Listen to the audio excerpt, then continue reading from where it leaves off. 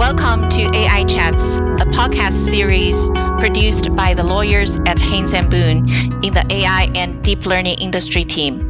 We're here to explore the exciting, ever-evolving, and occasionally controversial world of artificial intelligence. I'm Hong Shi, an associate from the Austin office. I am joined by my colleague Jason Bloom, a partner from our Dallas office. Jason is the head of our copyright practice group.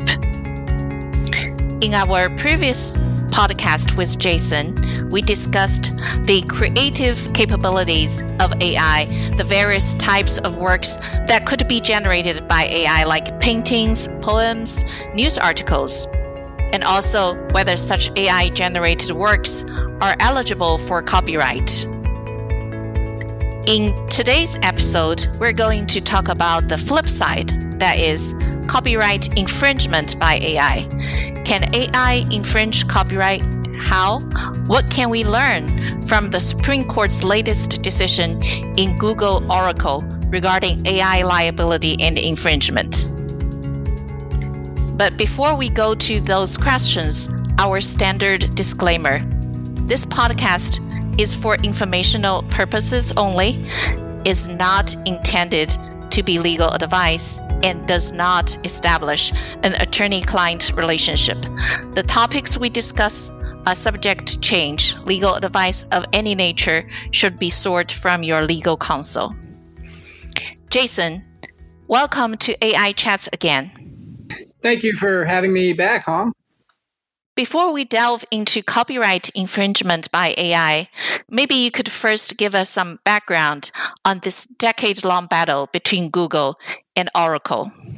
Yeah, so first of all, the Google Oracle case, just to be clear, is not an AI case. It's a software copyright infringement case. But given the nature of what AI does and some of the defenses that could potentially be raised in an AI infringement case, including the fair use defense that was prominent in the Google case, I think the Google Oracle decision could have implications for how AI copyrights are treated going forward. As you mentioned, the case dates back to, I guess, more than a decade when it was filed in California, and it involved 2 jury trials, 2 appeals to the Federal Circuit, 2 petitions to the U.S. Supreme Court, the most recent of which was actually accepted and resulted in a decision in Google's favor. There's a lot of back and forth throughout the case. Oracle won several rulings before Google ultimately prevailed at the Supreme Court on fair use grounds. So, Jason, take us back to the initial accused infringement. What exactly was Google accused of misusing? The case involves APIs, which are application programming interfaces, which are used to achieve interoperability between computer apps and operating systems, basically. And back in as far back as 2005, Google began looking into designing a smartphone operating system, which it ultimately did. And it was in talks with Sun Microsystems, which at the time owned Java, which is now owned by Oracle and is what's at issue in the lawsuit, to get a license to use Java APIs in the creation of basically so app developers could create apps for Google Android smartphones. Those were not successful. And so Google ultimately ended up just using basically 11,500 lines of Oracle's API code in its Android platform. And that was the basis for the lawsuit, is whether these copied lines of Android code were A, copyrightable, and B, whether Google's use of them was a fair use, which would be defensible under copyright law. Got it. So the court ruled in Google's favor based on its fair use analysis. could you give us an introduction on what is fair use? So fair use is a defense to a copyright infringement claim. And generally, fair use really only comes up in a copyright case after a party has been found liable for infringement, because generally speaking, if there's no liability for the underlying claim, then there's no reason to reach the defenses. And an affirmative defense, generally speaking, is basically something that says, even if you are liable, this is an exception to liability. So fair use only comes up when there's liability for copyright infringement in the first place. And what fair use is, it's a statutory exception that's in the Copyright Act that provides that certain uses of copyrighted works are fair and are therefore not actionable. And the Copyright Act gives some examples, such as works used for educational purposes or newsworthy purposes, things like that. But it's not an exclusive list, and it also includes a list of factors that courts should consider when determining whether a particular use is fair. And those include the purpose and character of the use, the nature of the work that is being copied, the amount and substantiality of the portion of the work used. Generally, a use is more likely to be fair if you're using a snippet rather than the entire work itself. And then the effect of the use on the market for the copyrighted work. And fair use has been a defense that's been getting a lot of attention in the circuit courts over the past few decades. It's a very fact-intensive defense. And as a result, there is not a lot of consistency as to how it is applied between the circuits. There's a lot of inconsistency and unpredictability when it comes to pursuing a fair use defense in court. And you may get completely different results in one circuit as you might get in another. And that in fact played out in the Google case, whereas the district court found that Google's use of the APIs was a fair use. The Federal Circuit disagreed. And then several justices, a majority of the Supreme Court, found that it was a fair use, whereas a very convincing and well-reasoned dissent disagreed and found that it was not. So, even post Google Oracle, fair use is a very murky and unpredictable defense. So, as you just said, fair use appears to be a very murky, unpredictable defense.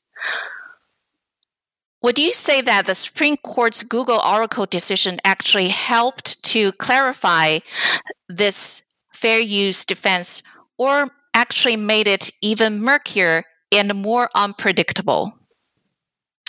Well, I wouldn't say that it added much more clarity, and the landscape was already pretty confusing. So I'm not sure that it added a whole lot more confusion either.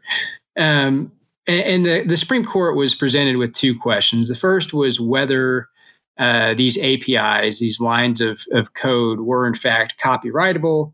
And the second was whether, assuming they were copyrightable, or if they were copyrightable, the use was fair.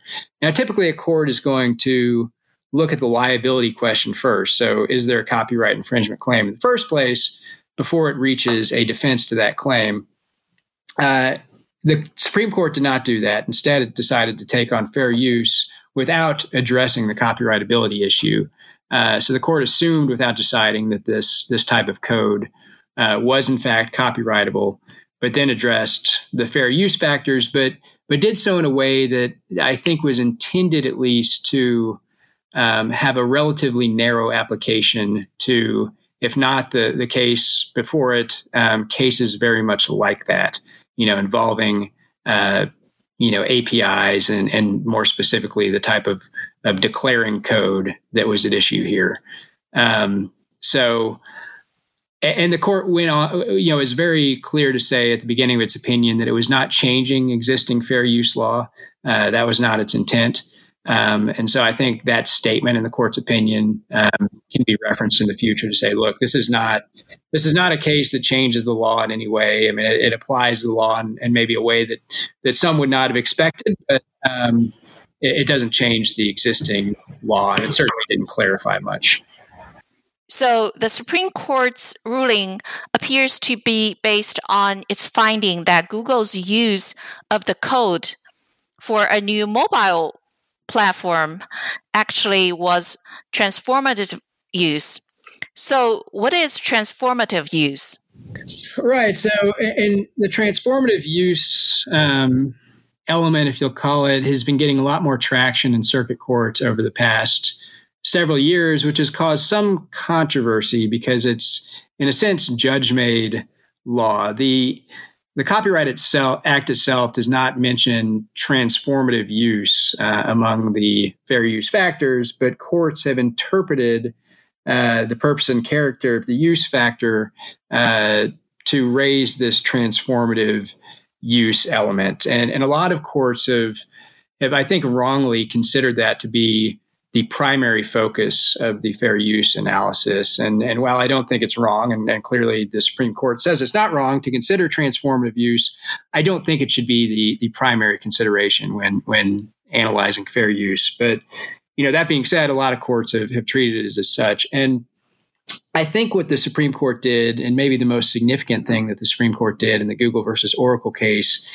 is it gave a different meaning to transformative use than I think a lot of courts had previously applied. And what I mean by that is previously a transformative use was viewed by many as being one that actually changes the underlying work in some way. So you take a painting, for example, and you alter it in a way that you're basically creating a different work, so a transformed work, and you're doing something that the original artist didn't do, and that way you're creating something that is in and of itself original and unique. And even though you're referencing and incorporating this other work, you're doing it in such a way that your own creativity kind of dominates the new work, which courts have found to be permissible under copyright law, and kind of helps meet the balancing act between the artist's interest and society's interest in new works.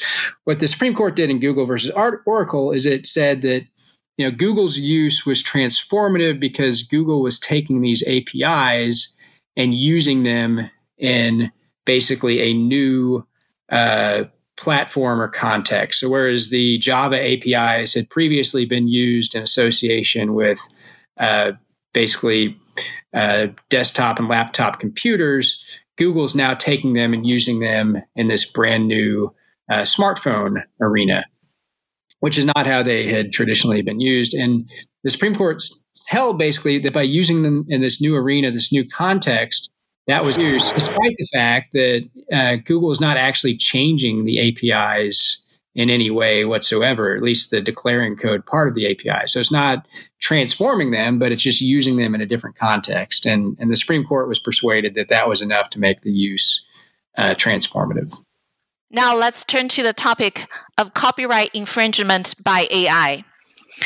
Again, before we dive into the details, Jason, maybe you could first help us to understand some basic questions on copyright infringement by AI. Can AI even infringe copyright, and how? Well, the answer is yes. I mean, AI can infringe a copyright because AI can copy other people's works, and that's been done. And really any computer program can infringe a copyright by creating an infringing work. Usually it's done, based on the commands coming from a human to, make the copy. With respect to AI, the difference is that, presumably AI is in some sense, making a more distant decision to create a copy from the initial human instruction. So it's not just somebody typing something into a computer. It's rather the computer is programmed to, in a sense, make its own decisions down the road. And yeah, in that sense, AI is capable of creating copyright infringement, just like any person or computer program. A question becomes who is liable for that, and that is not fully determined. And a lot of it, I think, what is done with the infringing work and how exactly the infringing work came to be created, what inputs were given to reach that point. So actually, AI can infringe copyright, and some real person may actually be held liable. So what can we learn from the Supreme Court's Google Oracle decision to avoid such copyright infringement liability? Well, I think the most useful application of Google Oracle to AI is in the context where AI is creating code, which is exists today. AI can certainly write code, and AI can be programmed in some cases even to create certain types of computer applications. And I think even read broadly, that's probably where Google Oracle could be applied to AI. And I think, the most likely way we would see Google Oracle being applied to AI is one, I think those who are claiming infringement, or even those who are creating works through AI that are in the context of software, could cite to Google and say, Google Oracle, even though it didn't directly say that APIs are copyrightable, is, assumed it, and the court below had found that they're copyrightable. And so there's pretty strong evidence of copyrightability here. And then the second one, once we get to the ground that the court reached of fair use, is that I think you'll see litigants citing to Google and Oracle in the AI context and other software context as saying that using code outside of the original arena in which it was created to operate, so let's say a non-AI use, and using it in the context of AI is a transformative use, even if you're copying the code exactly. So, let's say some kind of software program was, written for a MacBook and later is copied either by AI or to be used in association with an AI platform. The argument could be made based on Google Oracle that is a transformative use because you're taking the code out of the arena for which it was designed to be used, and you're using it in this new arena. And therefore, under Google Oracle, that could be considered transformative. Now, you still have to look at all of the other factors. And again, like all fair use decisions, Google Oracle was narrowly tailored to the facts at hand. So I don't think it's going to be a source that necessarily shuts the door on any particular dispute in the future. But I can see it being cited. Another possible context of potential infringement liability may be where an AI system uses copyrighted materials as input data for training its model. Jason, what are some of the factors that may affect the fair use analysis in that context? Yes. Using inputs into your AI. So, what often comes to mind is the Rembrandt, where a group basically fed various Rembrandt paintings into an AI machine, and ultimately the AI machine learned enough to be able to paint its own, original Rembrandt style work. So, and obviously Rembrandt paintings aren't subject to copyright protection because they're in the public domain due to their age. But you take something more recent, a more recent painting or photograph, or even a book or other copyrightable work, you feed it into an AI machine, and the AI uses that to create a new work. You've got a few potential areas of liability. One is that you're basically copying the work when you feed it into the AI. You're making an unauthorized copy by inputting into your AI. Now, at that point, nobody's going to know about it. So, it's in a sense a private copy, which is more likely to be considered a fair use under the Supreme Court's Sony Betamax case from several years ago.